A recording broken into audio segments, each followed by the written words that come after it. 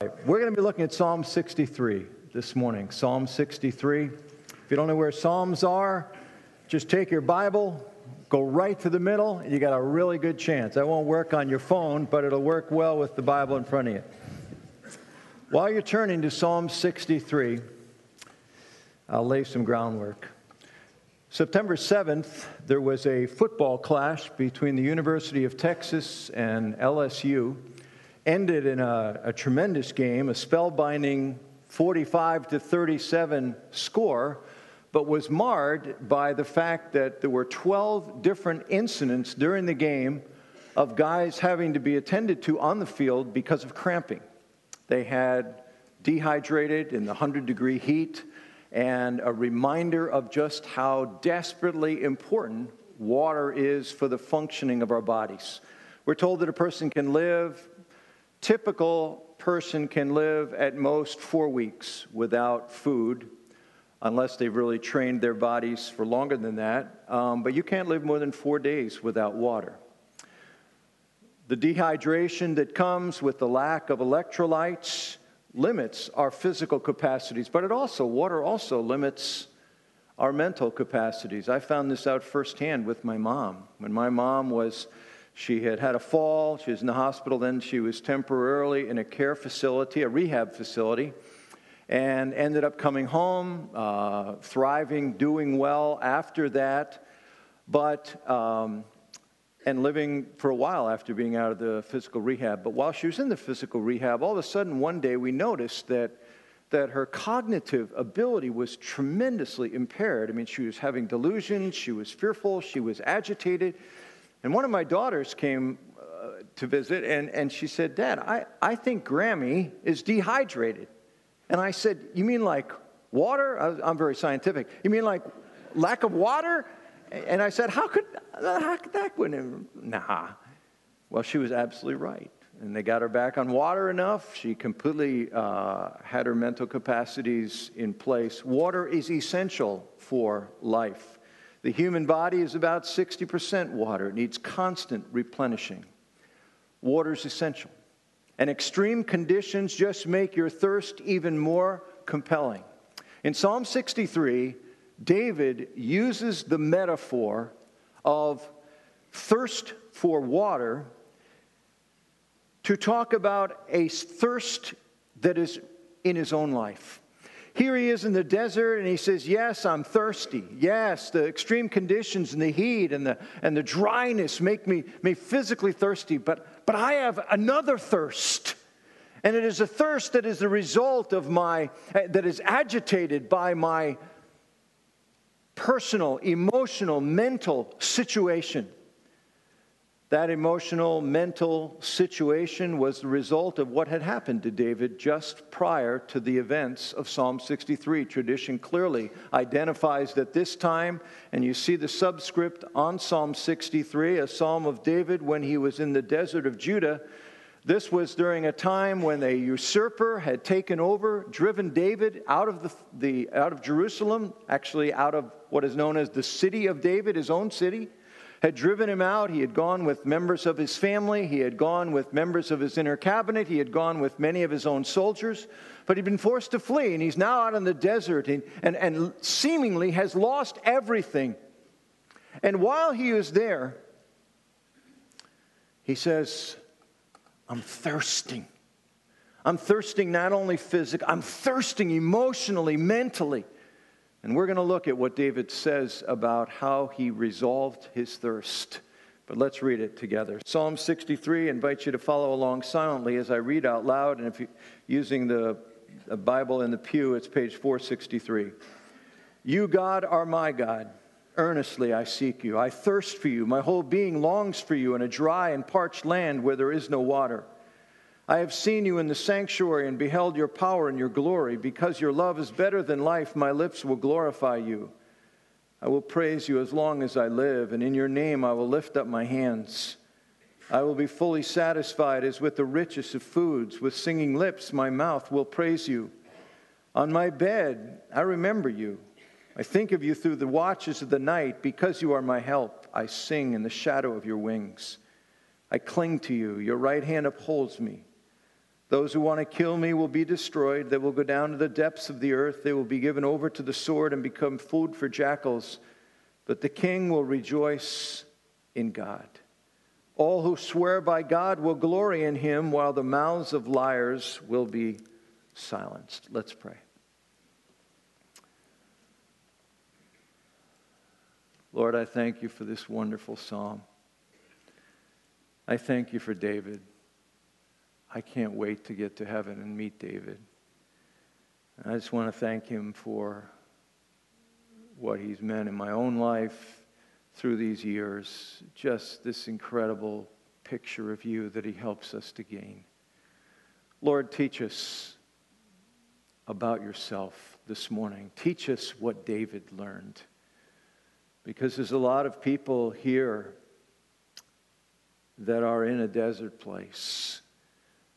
There's a lot of people dry and thirsty. And God, how I pray that you would make yourself known today. In Jesus' name, amen. Many of you are facing external circumstances that make life more taxing.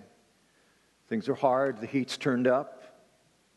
Life is threatening. You're struggling to find hope. Your soul is dry.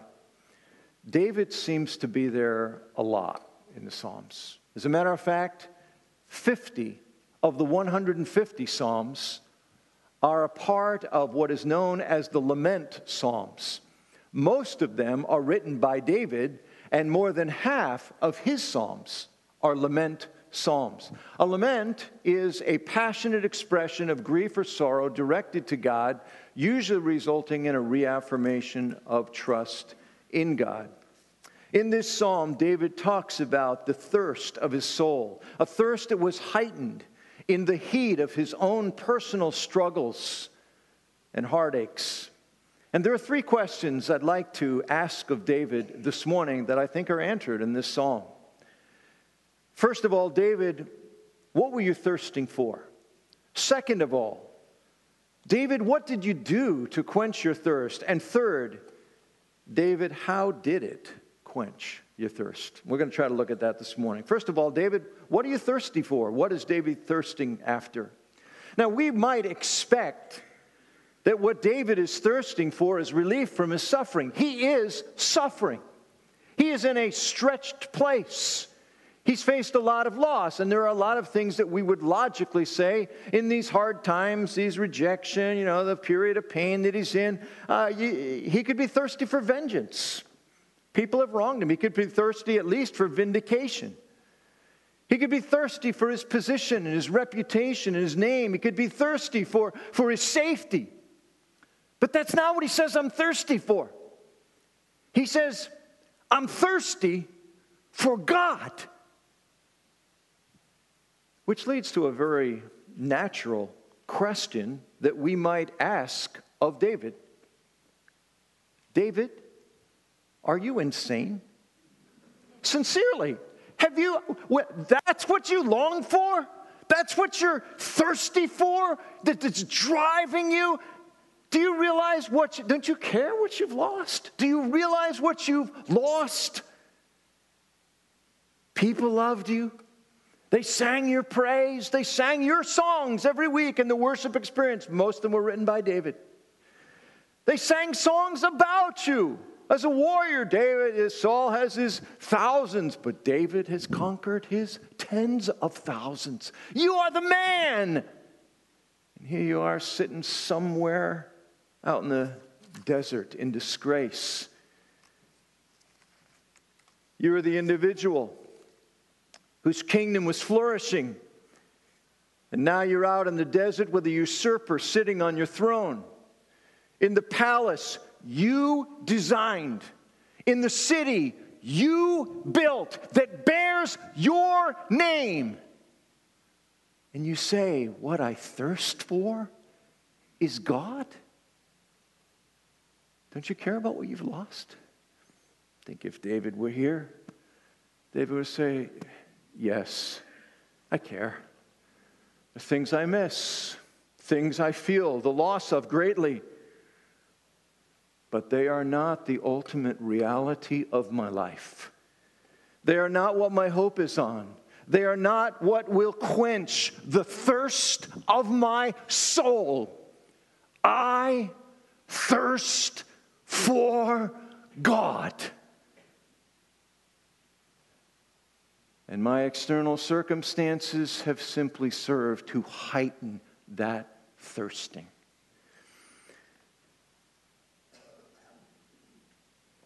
I think David would clearly acknowledge, I've lost a lot. But that isn't what I long to have back. It's God that I crave, that I thirst for. Which leads to an obvious next question. David, what did you do to quench your thirst? I mean, if God is the one that you think will quench your thirst and satisfy your soul and give you hope again, which you seemingly, apparently would be lost, what'd you do how do you get quenched soul from God? And he tells us two ways very clearly. He says, well, the first thing I do is I remember. He says it in three different verses in a variety of phrases. The first he says in verse 3, God, I saw you in the sanctuary. He's bringing that to mind. But then he specifically says it this way. In verse 6, I remember you on my bed. I think of you through the watches of the night. I cling to you. Your right hand upholds me. God, I'm just constantly rehearsing what I know and what I've experienced. C.S. Lewis said it this way: we need to be reminded more than we need to be instructed. We know a lot of truth, and even if you have just begun your Christian journey and have just begun your walk with Jesus, you've already begun to get a little bit of a data bank of truth. You will find as you go on in your Christian faith that simply having the truth does not mean it doesn't need to constantly be reaffirmed. It doesn't mean you always have to be regathering more, but it does mean that there is a need of remembering those same truths in new places, in new struggles, in new days, in new deserts. And David said, I'm just remembering those things. This is the tremendous value of journaling, to just taking time to, most of us don't have any idea what's going on inside of us. We're living too fast and hard. Journaling causes us to put our thoughts in front of us. What's really driving me? What am I struggling with? What's happening? Why do I feel so upset? What am I worried about? Why am I angry? What am I dealing with here? But it also enables us to reflect on God. Meditating on the Scriptures. Over the last many months, almost the last year, Marion and I have shifted our evening. We always read at night together before we go to sleep. And we've started reading Scripture, not just books. We're reading Scripture each night. And usually it's just 2 or 3 verses. Sometimes it'll be a whole psalm or a whole passage. We're in Philippians now. But we use it as a basis of praying. And it was Marianne's driving desire, and it's been a lifeline for both of us. But basically, God gives us words. God gives us thoughts. God gives us things we don't know to pray about while we're lying there in bed. And the Scripture brings, we'll pray about this. Well, remember this. Claim this truth. That because I don't know about you, but the easiest time of my day for me to hear the voices, the wrong voices, is at night.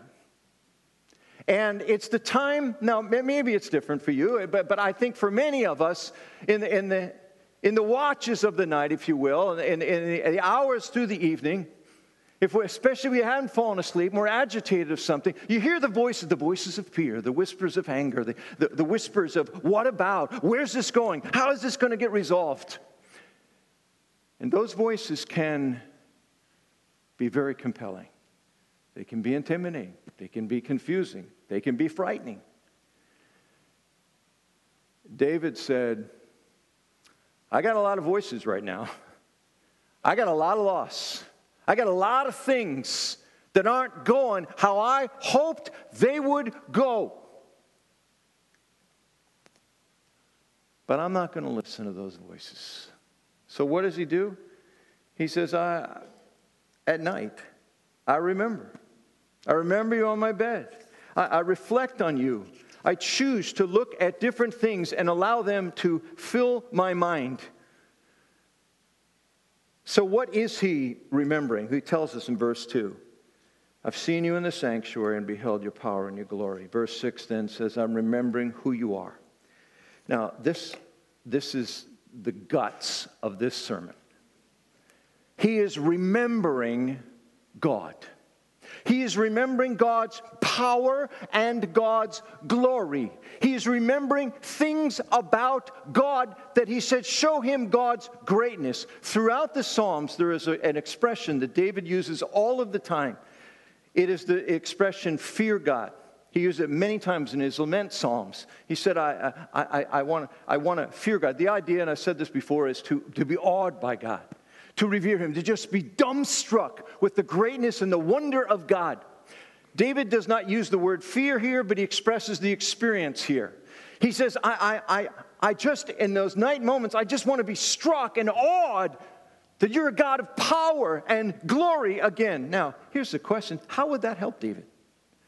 How does awe help you when your soul is thirsty and when the heat's turned up and when there's danger all around? All that's true of David's circumstance. How does being awed by God help? Dacher Keltner is a professor of psychology at the University of California at Berkeley. He is representative of a network of scientists of all different disciplines who are now doing research on the subject of awe.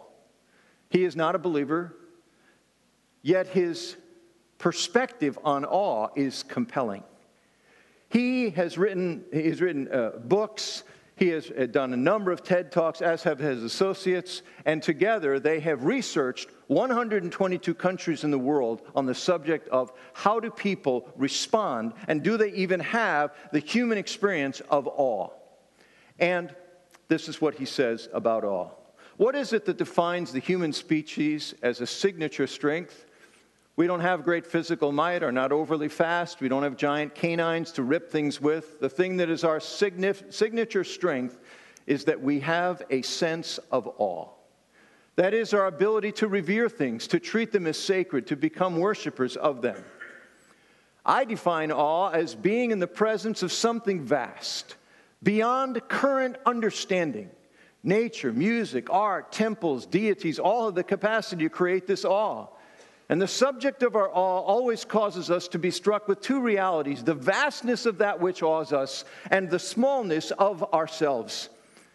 Another professor from the University of Toronto, Jennifer Stellar, she also in the psychology department of her college, echoes this important impact of awe. In her case, she led the international studies of 122 different cultures to see, is awe a common human experience? And so they took a series of emojis, and these emojis, they had one where they showed an emoji of happiness, and an emoji of anger, an emoji of worry, and an emoji of awe, be astonished by something awesome. And they found that of all the emojis, the one that everybody identified was the emoji of awe. This idea that your eyebrows go up, you just, oh my goodness. They said you couldn't, and people didn't all have a word or a concept, a term for anger in the same way. They didn't identify, but that look, the look of, oh my goodness, everybody had it. And so they evaluated when you have that experience, and for them it would be various things, many of them in nature, many of them deity related. But they said, what happens? And they said, and she said, the overwhelming, consistent reality in all of those 122 countries, all different cultures, was that when people were in the presence of something big, they felt smaller. One other quick example, because I have to bring in one of the most important theologians of all time, Dr. Seuss. Dr. Seuss, in one of my two favorite Dr. Seuss books, I'll talk to you later about the other one, Dr. Seuss in Bartholomew Cubbins and the 500 Hats, here is what he said. The kingdom of Did was ruled by King Derwin. His palace stood high on the top of the mountain. From his balcony he looked down over the houses of all his subjects, first over the spires of the noblemen's castles, across the broad roofs of the rich men's mansions, then over the little houses of the townsfolk, to the huts of the farmers far off in the fields. It was a mighty view, and it made King Derwin feel mighty important. Far off in the fields, on the edge of a cranberry bog, stood the hut of the Cubbins family. From the small door, Bartholomew looked across the huts of the farmers, to the huts of the townfolks, then to the rich men's mansions and the noblemen's castles, up to the great towering palace of the king. It was exactly the same view that King Derwin saw from his balcony, but Bartholomew saw it backward. It was a mighty view, but it made Bartholomew Cubbins feel mighty small. It is not only you that feels small in such a moment when you are struck with the awesome bigness of God. It is your circumstances feel smaller. Everything about you and your life feels smaller. The researchers I referred to earlier, this Awe Network, one of the things they did was they took a large group of people and they had them take paper and pen. They had art professors actually oversaw this thing, down to the Fisherman's Wharf in San Francisco. And while they were there, they said, look, we want you to just watch. And it's teeming with people from all over the cultures, all over the world. And it's just massive humanity, apparently. And they said, all right, now take yourself back and just draw a simple drawing of yourself in the Fisherman's Wharf. And they said in the overwhelming majority of cases, almost everybody drew themselves as the biggest person. You know, sort of they were in the front of the picture and they were in the mass of people. They felt pretty big in the midst of humanity. They took that same group of people and they put them at the edge of the Grand Canyon. And they said, all right, take this scenario. Now, draw yourself in this scene. Now, what they could easily have done is here they are at the edge of the Grand Canyon. You know, they just draw, there they are at the front of the picture, and there's a big picture of them, small picture of Grand Canyon. Nobody did that. Everybody drew this giant picture of this cavernous, cut in the earth, and a little them. And they said, this is what awe does. It makes our lives smaller and the awesome thing bigger. This is what David is saying. I got problems. I'm in a tough spot. I need a big God. I need a God that awes me. I need a God that stuns me. And he says, when I think about that God in the middle of the night, when I'm just all of a sudden hearing all the voices, and all of a sudden I remember, this God, as Isaiah says, this God is our God forever. This God is our God, and he will be our guide forever and ever. He says, this God is my God, and he will see me through. I don't know where this is going. And David says, I thirst for this God. Here's what happens when we're awed by that kind of a God.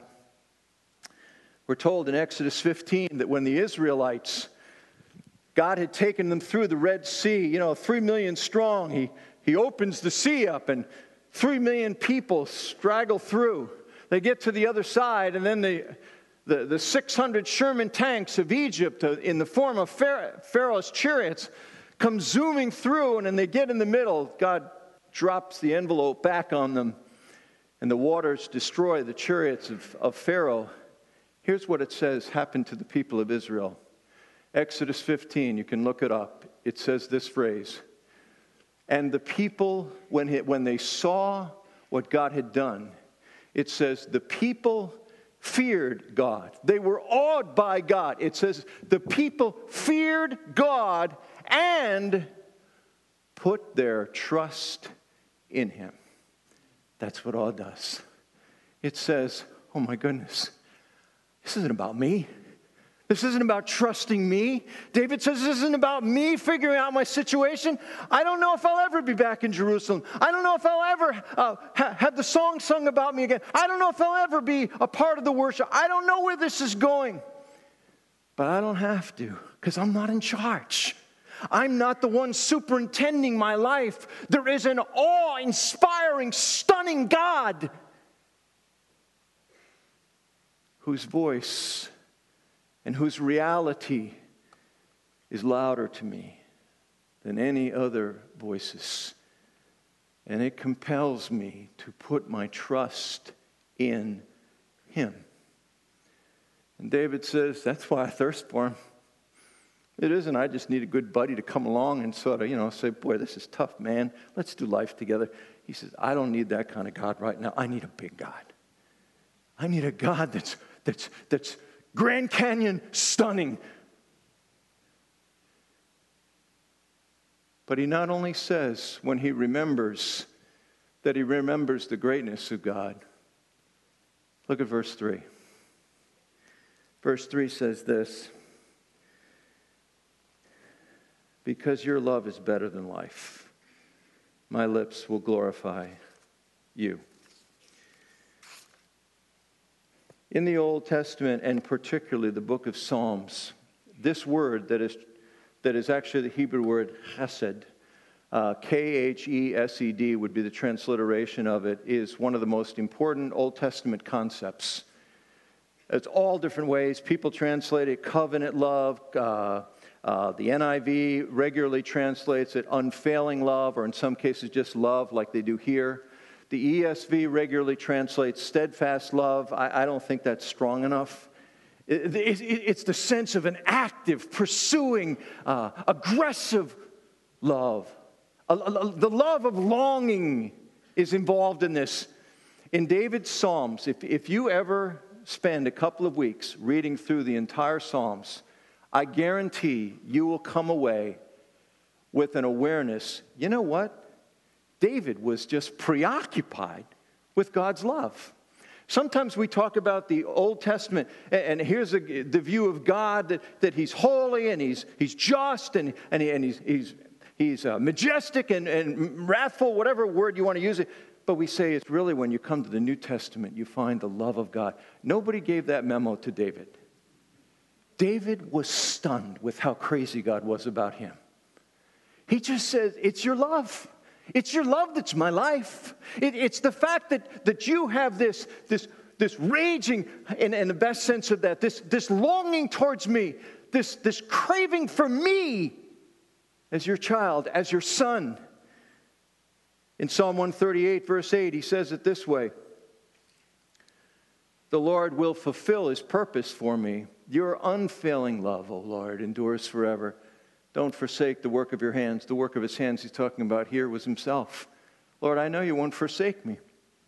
I know you're going to fulfill your purpose for me. Why? Because your love doesn't fail.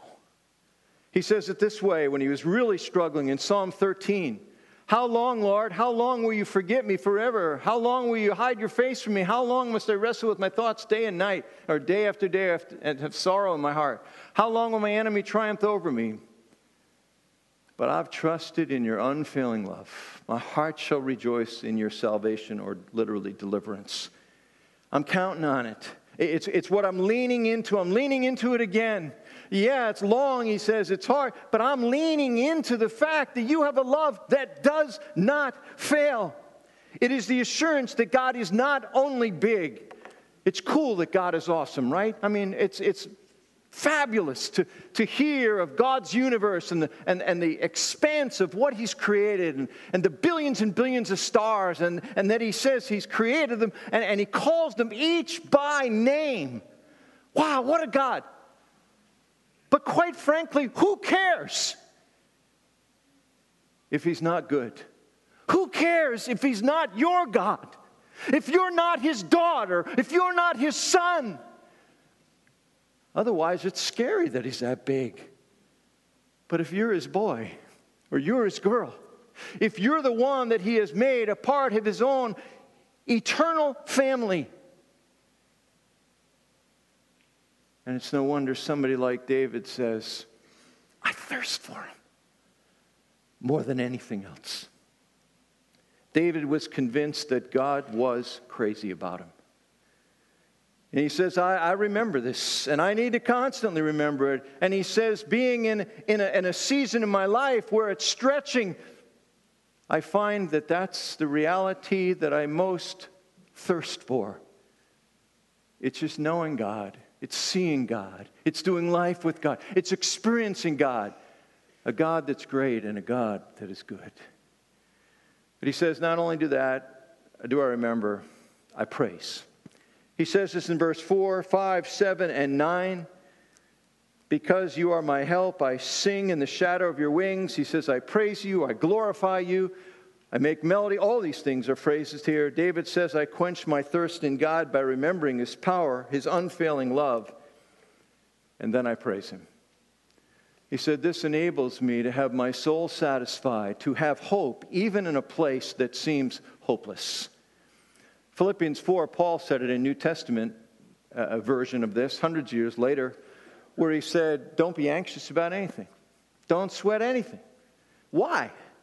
He says, but how do I do that? But he says, well, but in every situation, by prayer and petition, with thanksgiving, present your requests to God, and here's what will happen, he says, and the peace of God that transcends all understanding will guard your heart and mind. He says, praise. Yeah, bring your concerns to God, but do it with praise for who he is and what he's going to do. David said, this is what I'm doing. This is when I thirst for God, what I'm doing is remembering, rehearsing who he is.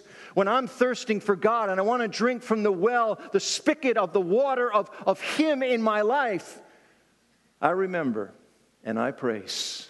I remember he's big. I'm awed by it. I remember he's lovely and he's good and he's gracious, and I'm awed by it. So we come to our last question. Why did it quench his thirst? And I think verse 3 gives us our answer. He says this, because your love is better than life.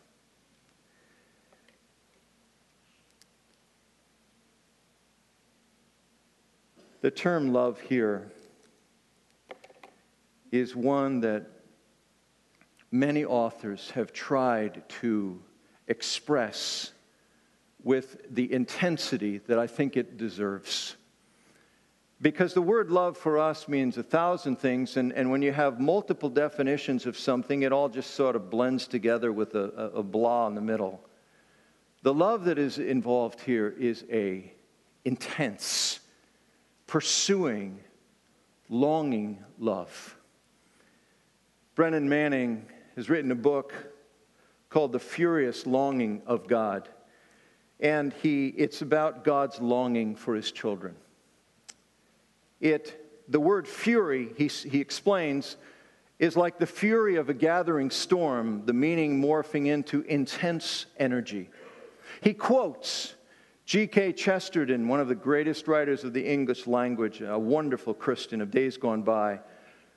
Chesterton spoke of the furious love of God. He was referencing the enormous vitality and strength of the God of Jesus Christ seeking union with us. Rich Mullins, musician and songwriter, now in heaven, sought to describe the same longing of God in one of his songs when he said, in the reckless, raging fury that they call the love of God. I don't know what your experience is with Brennan Manning. I don't agree with all of his theology. I don't care, frankly. I love his God. I love his God that is a pursuing, loving God. A God that longs after his children. This is what David could say. This love, this desire for me, this longing for me is what makes me thirst for him and long for him. It is what gives hope to his children. Psalm 147, verse 11 says this, which actually is probably the verse that God has most used in my life in the last couple of years. His pleasure is not in the strength of the horse, nor his delight in the legs of the warrior. The Lord delights in those who fear him, who put their hope in his unfailing love. He says, the Lord finds pleasure. He delights in those who hope, who place their hope in the fact that God's love will not fail them. That's what David's saying. I don't know what's going in the future. I don't know if I'll ever see my city again, my throne again, my position again, if my legacy will ever. I don't know what's going to happen. That's not what is driving my life. It is not the ultimate care of my life. The care of my life, I thirst for God. I thirst to know God. I thirst to rest in God, and I hope in his unfailing love. Now, if you look at that, this is a remarkable statement. It says his pleasure is not in the strength of the horse. Well, the strength of the horse was the strength of an army. In those days, that's what propelled the tanks, the chariots. If you had an army of horses, you had an incredible advantage, even though an army far was superior in terms of numerical force. If they were all infantry, you had far superiority just by the horse. The horse is the most powerful weapon. He says his pleasure is not in the strength of the horse, nor is his delight in the legs of the warrior. What does that mean? Well, the strongest muscles in your body are your quads.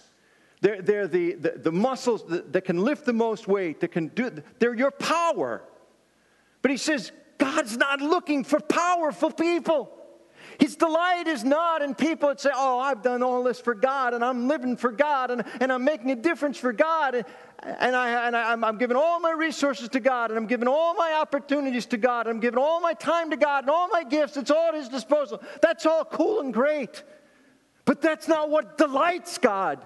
What ultimately delights God, he says, is this: those who put their hope that his love doesn't fail. That they may not be strong, they may not be significant, they may not be powerful, they may be totally insignificant in the eyes of the world. But he says, where my eye goes is to that man, that woman that says, I want God above everything else. Yes, all I have, all I own, everything is his. But even when things are taken, even when I feel destitute, I hope in him that his love will not fail. He completes this psalm in verse 11 with this statement: but the king will rejoice in God. All who swear by God will glory in him. He has a settled determination to glorify God for his power, for his love, for his greatness, for his goodness. And he is identifying with all of creation, that God is calling forth praise to his glory. God's glory is revealed in the heavens. It's revealed in creation. He says that throughout the Psalms. And David is saying, I'm aligning myself with him in that endeavor. I want my life. I want my responses. I want him to be the living center. I want him to be my life. I want to glorify him, even here in the desert. There's a song that has become a favorite to both Marion and I over the last year. And it is a song that expresses that very sentiment. The sentiment I think he's ending his psalm with. It's called So Will I. I have a video. I'm going to close our service with this, and I'm just going to say this disclaimer. I know there's a couple of people that struggle with, there's a phrase in there that seems to imply the author might be leaning to theistic evolution. I'm not even sure that's what he's saying, but even if it is, there is so much beauty in this song that I hope we can just hear what he's saying. It is a compelling voice to us to unite our hearts with all of creation. That wherever we are, whatever we're facing, whatever's going on in the desert of your life right now, you say, I'm going to join with all the rest of God's creation, and I am going to say, as they praise him, so will I. We can go ahead and play that, please.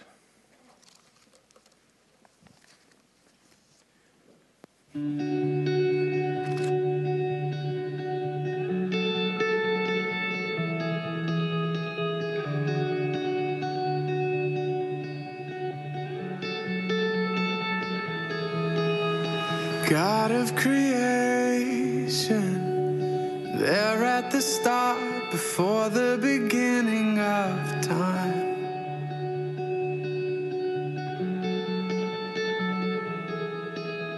With no point of reference, you spoke to the dark and fleshed out the wonder of life. And as you speak, 100 billion galaxies are born. In the vapor of your breath, the planets form. And if the stars were made to worship so light, I can see your heart in everything you made. Every burning star, a signal fire of grace. And if creation sings your praises, so will I.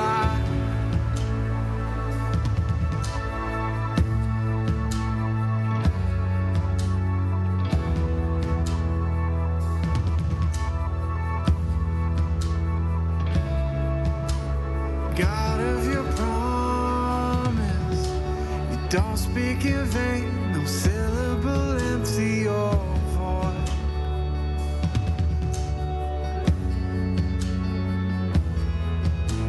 For once you have spoken, all nature and science follow the sound of your voice. When as you speak, 100 billion creatures catch your breath, evolving in pursuit of what you said. And if it all reveals your nature so alive, I can see your heart in everything you say. Every painted sky, a canvas of your grace. And if creation still obeys you, so will I.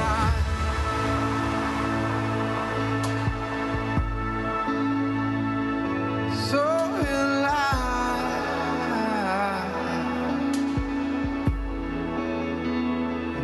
So will I.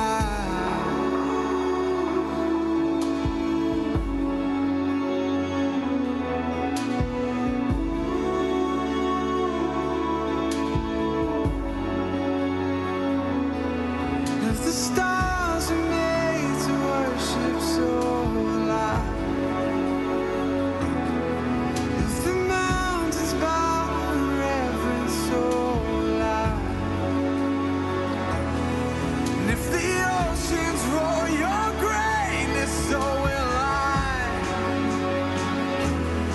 For if everything exists to lift you high, so will I.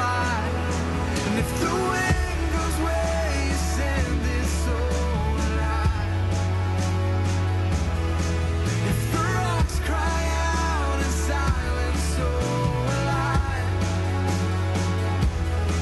If the sum of all our praises still falls short, then we'll sing again 100 billion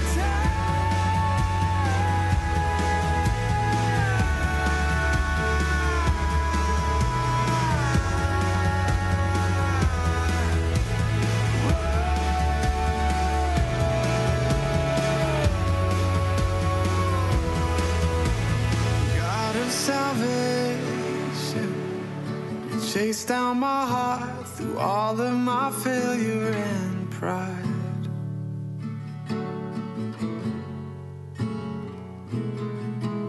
On a hill you created, the light of the world, abandoned in darkness to die.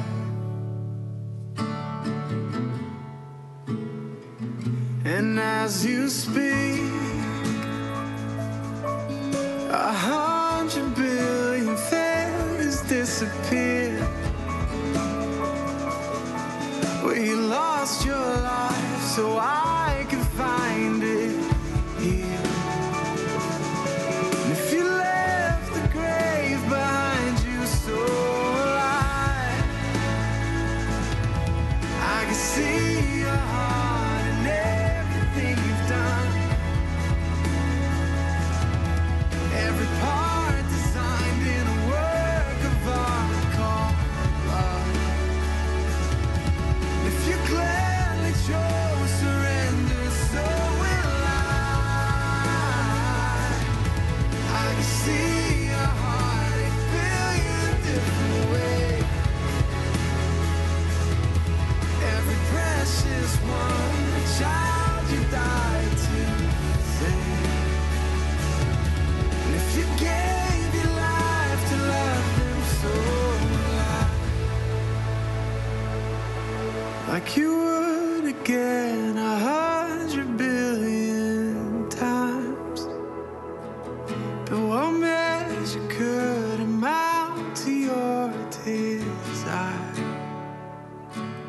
You're the one who never leaves the one behind.